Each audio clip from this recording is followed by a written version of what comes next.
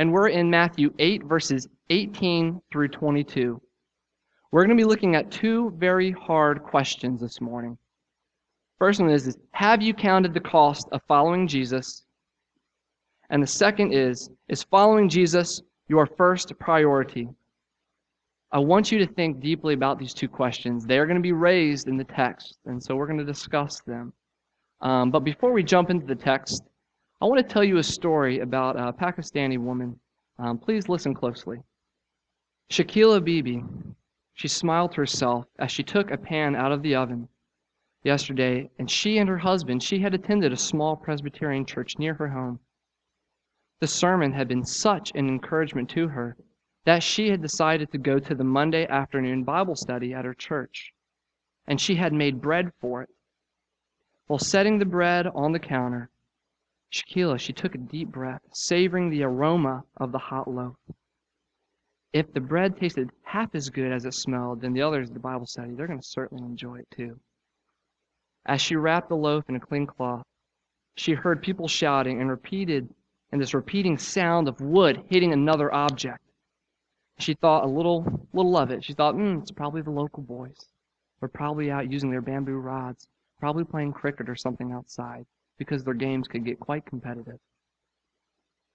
Well, she, stepping out of the front door, squinting because the sun was so bright, she looks around, and she doesn't see the boys playing. It didn't look like a cricket game at all.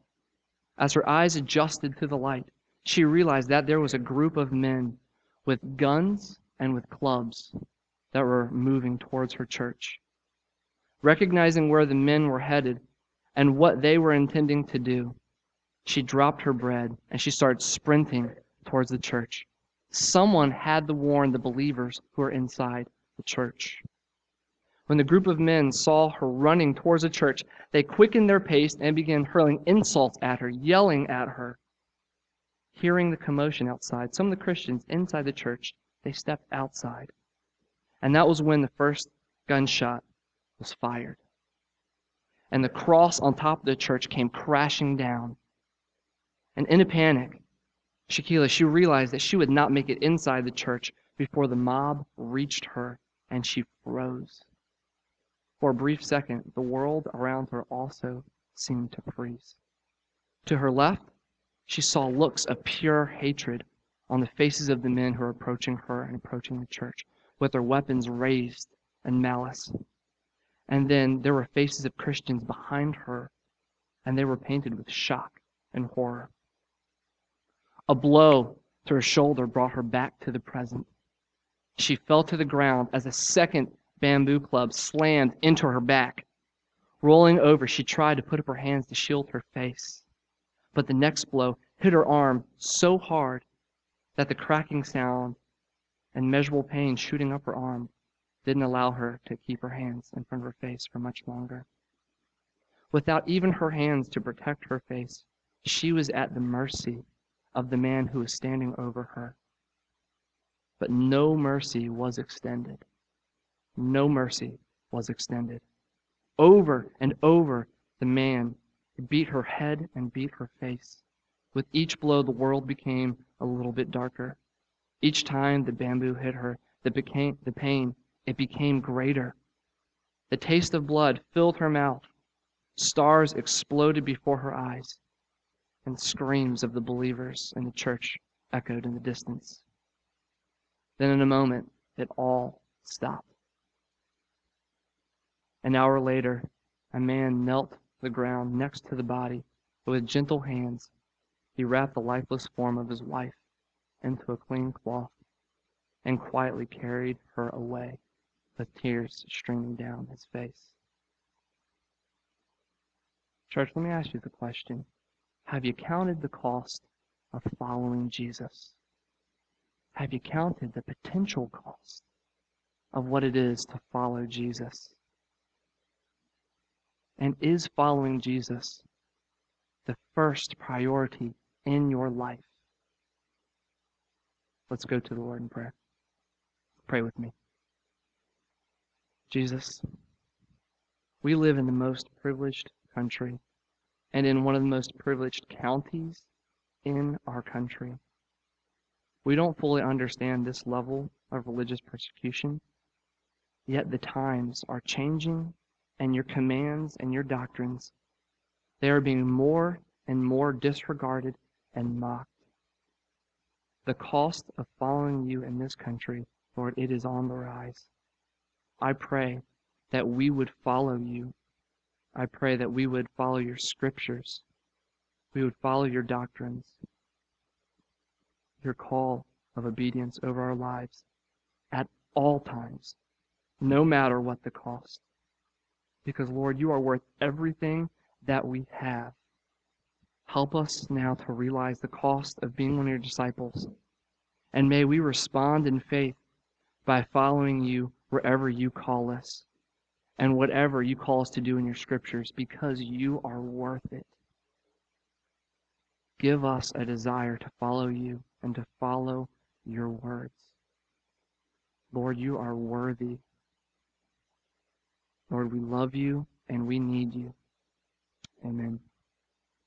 If you have your Bibles, pull those out. And if you have your bulletins, pull those out as well. You can follow along. We've got a sermon insert. So if you've got Bibles, pull those, bulletins. We're going to be looking at Matthew 8, verses 18 through 22. All right, let's read the scripture together in verse 18. Now, when Jesus saw a crowd around him, he gave orders to go over to the other side. And a scribe came up to him and said, "Teacher, I will follow you wherever you go." And Jesus said to him, "Foxes have holes, birds of the air have nests, but the Son of Man has nowhere to lay his head." Another disciple said to him, "Lord, let me first and go bury my father." And then Jesus said to him, "Follow me and leave the dead to bury their own dead." Now, at first glance, words don't seem to make a whole lot of sense, do they? This is a passage where it tells us that there are two men and that they want to be on the inner circle of Jesus' disciples. But Jesus seems to challenge their desire to become disciples, right? Well, why would Jesus do that? Why would Jesus challenge these men who want to be disciples? What's he doing here? It's a good question. It's a valid question. We're going to find out. Point 1, have you counted the cost? I'm going to reread verses 18 through 20 because this is what we're going to look at.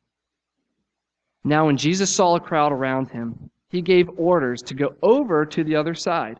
And a scribe came up and said to him, "Teacher, I will follow you wherever you go." And then Jesus said to him, "Foxes have holes, and the birds of the air have nests, but the Son of Man has nowhere to lay his head."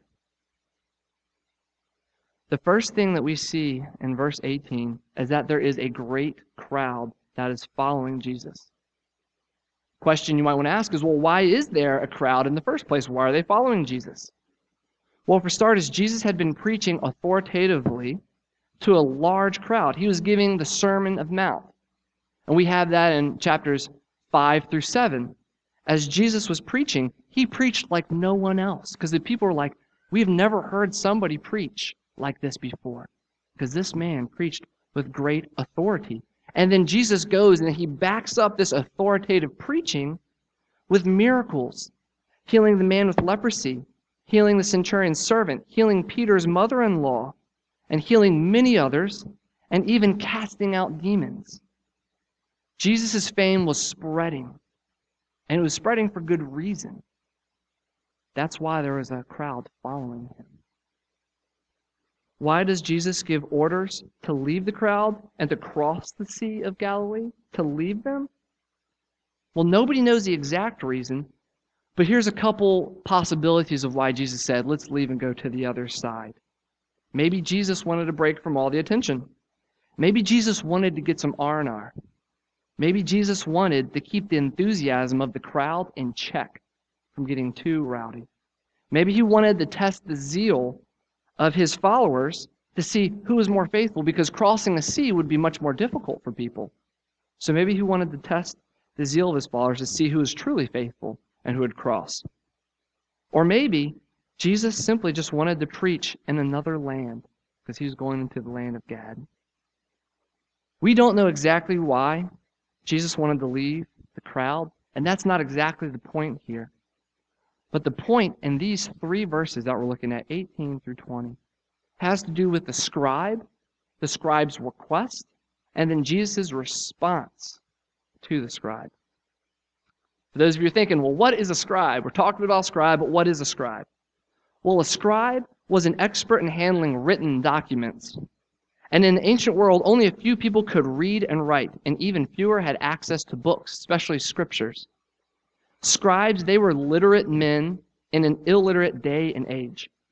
And the capabilities of these scribes, it also went beyond simply just reading and writing. They were also teachers, interpreters, and they would also give laws. If you've read the Gospels a little bit, you also know that these guys typically aren't big fans of Jesus. Typically, they trying to persecute him or do something bad to him. And that's typically what our scriptures record.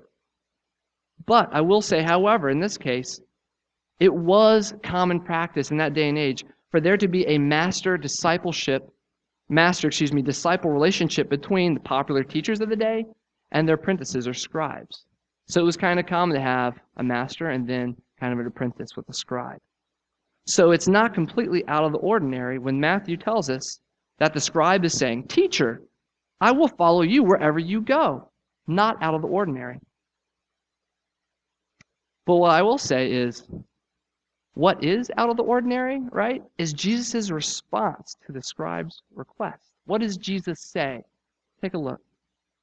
He says, "Foxes have holes, birds of the air have nests, but the Son of Man has nowhere to lay his head." If I was a scribe, I would have been thinking, what is this guy talking about? Who is this one Son of Man? Why are foxes, birds, nests, places to rest, why are they being mentioned? I just told him I wanted to be a disciple, and this is a response I get. A list of animals and places where they dwell. What's going on here? Well, before I provide the answers to these very reasonable questions, let me ask you, what do you think Jesus is doing? What do you think? What is Jesus' point? Why put an obstacle in front of this scribe who wants to follow him? He might have had some great use. Remember, the teachers, the writers, they can read, they can interpret, they give laws. Might have been a useful guy to Jesus have in his group, right? So why would he challenge him? Why would he do this? Well, Jesus, knowing the heart of this man, he was telling him that he was the Son of God. Jesus is telling the scribe, "I am the Son of God," foretold of in the book of Daniel. That's where you see this quote, "Son of Man," originally in the book of Daniel. And he's saying to the scribe that I am fully God, yet willing to subject myself to a life of service, a life of rejection, a life of poverty, a life of humiliation, pain, and ultimately death. Jesus was asking the scribe, challenging him, have you counted the cost of following me? I am God in the flesh, yet my own people, they will reject me. The people in Galilee, they will cast me out. The people in Samaria, they will refuse me a place to sleep. I was born pretty much in a trough to feed animals, with no pomp and no parade, and I am yet fully divine. Even my Father will turn his face away from me in heaven. I will be mocked for my teaching, beaten for my beliefs, imprisoned for my proclamations. Scribe, do you know what you're really asking for? Do you know what worldly pleasures you will have to give up to follow me? Do you know what kind of life you're going to have to live to be my disciple, to be a true disciple? Do you know what a life of service really looks like to others? Where you think about them before yourself? You are requesting a life in which you will be rejected, ostracized, taken advantage of at some points? Constantly serving others before yourself? Possibly being humiliated for your beliefs? Possibly being beaten? Maybe imprisoned? Maybe even killed? For my name's sake.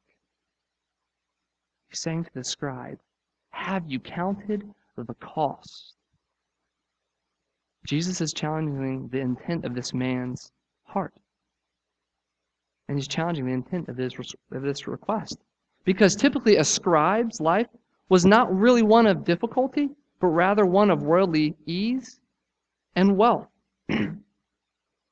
We live in Northern Virginia, most of us, but most of us live also in America. So I think we can identify with this.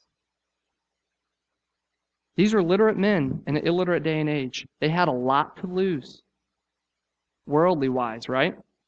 A life of poverty, possibly. A life of social obscurity, possibly. Not being known. But this was the norm for a disciple of Jesus. And you know what? It may be still. You say, okay, Jeff, this all sounds pretty great. Thank you for telling me about the scribe, right? What kind of lifestyle they're probably used to. Jesus' words about animals or where they go to rest. All right, cool. Got some of that. But what does that have to do with me now, today? I live in America. Most of us live in Loudoun County, Northern Virginia, 21st century. I'm not living in Galilee, Jerusalem, Samaria, or some of the other places that Jesus traveled to in the first century. So what can this possibly have to do with me? Well, my answer to your question, which is a good question, has everything to do with each of you. If you want a life of deep fulfillment, a life of purpose, a life of true joy, a life of wholeness, life of greater inward peace, if you want to be a follower of Jesus Christ, then you must be ready to count the cost that can come. The cost, and expect to make sacrifices. To serve others, possibly to experience pain, possibly to suffer, possibly to be marginalized for what you believe, what you say, possibly to be mocked for some of the beliefs that you hold, possibly to be persecuted. Why? Because these are the marks of people who follow Jesus and who live by his scriptures and who take the time out of their busy schedules to serve others before themselves. Marks of those who are obedient to the commands of Scripture. These are marks of believers who are actively fighting and wrestling with sin. These are marks of believers who have a relationship with Jesus Christ and are actively proclaiming the gospel to strangers, to friends, to family. This is the potential cost of following Jesus. 1 Peter 4, verse 1 says, "Since therefore Christ has suffered in the flesh, arm yourselves with the same way of thinking." James 1, verses 2 through 4.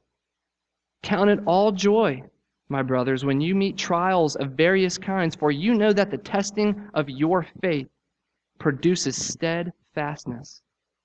And let steadfastness have its full effect, that you may be perfect and complete, lacking in nothing." Romans 5, verses 3 through 5. "More than that, we rejoice in our sufferings, knowing that suffering produces endurance, and endurance produces character, and character produces hope, and hope does not put us to shame, because God's love has been poured into our hearts through the Holy Spirit who has been given to us." 2 Corinthians 4, verses 8 through 10. "We are afflicted in every way, but not crushed, perplexed, but not driven to despair, persecuted, but not forsaken, struck down, but not destroyed, always carrying in the body the death of Jesus, so that life of Jesus may also be manifested in our bodies, in our lives." Church, a hard question you have to ask yourself. If this is the cost of following Jesus, and I believe I am following Jesus, why have I not experienced much of these difficulties, much of these trials that the Scriptures speak of? Or why is this feeling of being marginalized for my faith such a foreign concept to me? Why does being a Christian seem so easy right now? If you stop for a moment and take an honest look at your life, it's a good possibility you may not like the answer that you get. As Billy Graham once said, salvation is free. It is. Salvation is free, but discipleship costs everything that we have. Have you counted the cost of what it means to live out the gospel message, to be a true disciple of Jesus in every sphere of your life, not just on Sundays or holidays? That's the first challenging question that we face in this text. The next question that we are being asked is simply this: is following Jesus your first priority? Please read with me in verses 21 through 22. Another of the disciples said to him, "Lord, let me first go and bury my father." Jesus said to him, "Follow me and leave the dead to bury their own dead." Tell you what, Jesus has got away with words, doesn't he? Yes, he does. Those who heard Jesus preach a sermon on the Mount, they were right. This man does not speak like other people, like other teachers. He speaks with great authority like no one else. Here we have another disciple who's eager to follow Jesus and who seems to be making a reasonable request to honor his father and to bury him or to take care of him in his old age before he leaves and goes and follows Jesus. And what does Jesus respond with? Follow me and leave the dead to bury their own dead. Probably thinking, what is Jesus doing? Again, what is he doing here? Here is another nice fellow who is ready to do your service and your will, Lord, and you are telling him, let the dead bury their own dead? You may be thinking, I'm not the Son of God, but this seems to be a little bit excessive. You know what? When I first read this passage, those are some of the thoughts that went through my head, honestly, as I was going through this. But with more reading, a little more studying, and a lot of conviction of the Holy Spirit, I came to the conclusion that who am I? Who am I to question God, who is eternal and who is holy and who is perfect? Who am I to question God as I read this? And you know what? Somebody who did was Job. Job questioned God. And if you read in Job 38, you're going to see it didn't go so well for Job when he questioned God. I'll let you guys look that up later. But basically, if the God of the universe, if he says, follow me, the only response can be, yes, I will follow you. I want you to understand that Jesus' answer is not insensitive to this man or his heart for his Father. Jesus' answer is not insensitive to our responsibilities, to our families. Jesus is not saying, forget funerals. He's not saying, forget taking care of your parents when they get older. Jesus is not alleviating his disciples of their responsibilities to their parents. He does. He upholds these things elsewhere. He does. What Jesus is doing, he's emphasizing that there is nothing in this life, even the death of a father, that takes priority over Jesus. There's nothing that takes priority over him. Think of this, friends. God in the flesh, standing before you, and he says, follow me. There is no, but, you fill in the blank, something else. There is no but. The response is, yes, I will follow you. I trust you. I know the cost. You are worth it. I will follow you. I will put you first. The Lord is simply stressing to his disciples that Jesus must be first in their lives. He must be first. Now, Jesus knows, though, obviously, he knows all things, that there are legitimate things that can come between us and following him. But he's telling you, beware of anything that comes before following me. Emphasis on the beware of anything that comes before following me. I will not be second to anything. I am Lord. Let the spiritually dead, let them take care of the physically dead. Son or daughter, if you are alive, if you have the Spirit that I poured out, that I died for it, and it's been given to you, you come, you follow me. We have a message to tell. Follow me. I will be with you. This is hard for us to hear, but we need to hear it over. We need to hear it over. And guess what? We need to hear it over. And we need them to apply it. There is no priority that can come before Jesus, our relationship with him, or his commands in Scripture. That's one that we typically forget, the commands in Scripture part. Yeah, we got to also listen to his words because they're good for us. They give us life. They give us true joy. We have to put those things first. And Matthew, chapter 10, verses 37 through 39, Jesus says, "Whoever loves father or mother more than me is not worthy of me. Whoever loves son or daughter more than me is not worthy of me. And whoever does not take his cross and follow me is not worthy of me. Whoever finds life in the things of this world, he's going to lose it. Whoever loses his life for my name's sake, he will find it. He will have peace. He will have joy. He will have the love that follows him through eternity." Let me ask you, do you prioritize your faith around your life? Or are you willing to prioritize your life around your faith? Does your schedule come first? Or does following Jesus come first?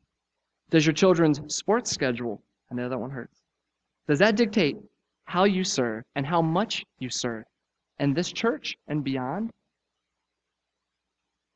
Does your work schedule, does it dictate your times of prayer and scripture reading throughout the week?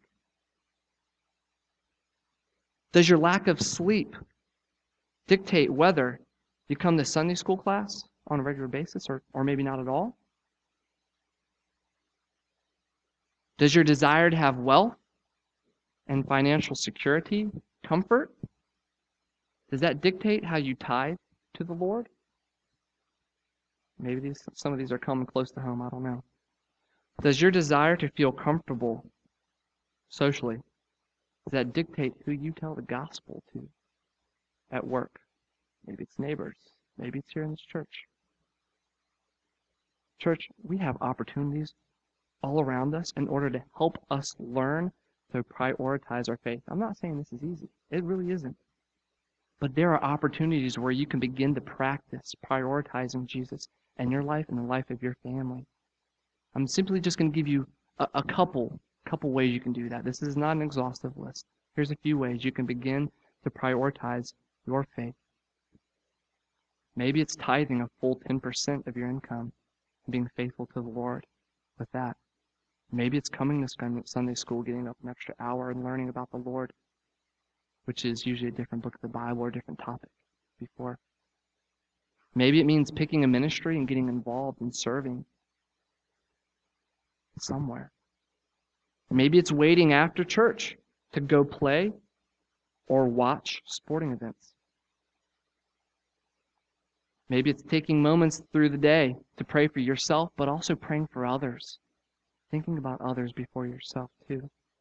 Maybe it's picking at least one day, other than Sunday, where you read your Bible, but you actually read it. Not just a quick skim. You read it, maybe you ask a few questions of the text, too. You delve into it. Maybe one other day, at least, other than Sunday. Maybe it's picking one evening where instead of watching TV, you read a Christian book, or maybe you read your Bible to your children. Maybe it's asking the Lord to use the gifts that you have. If you don't know how to use them, it's asking, Lord, I am open. Give me opportunities to serve.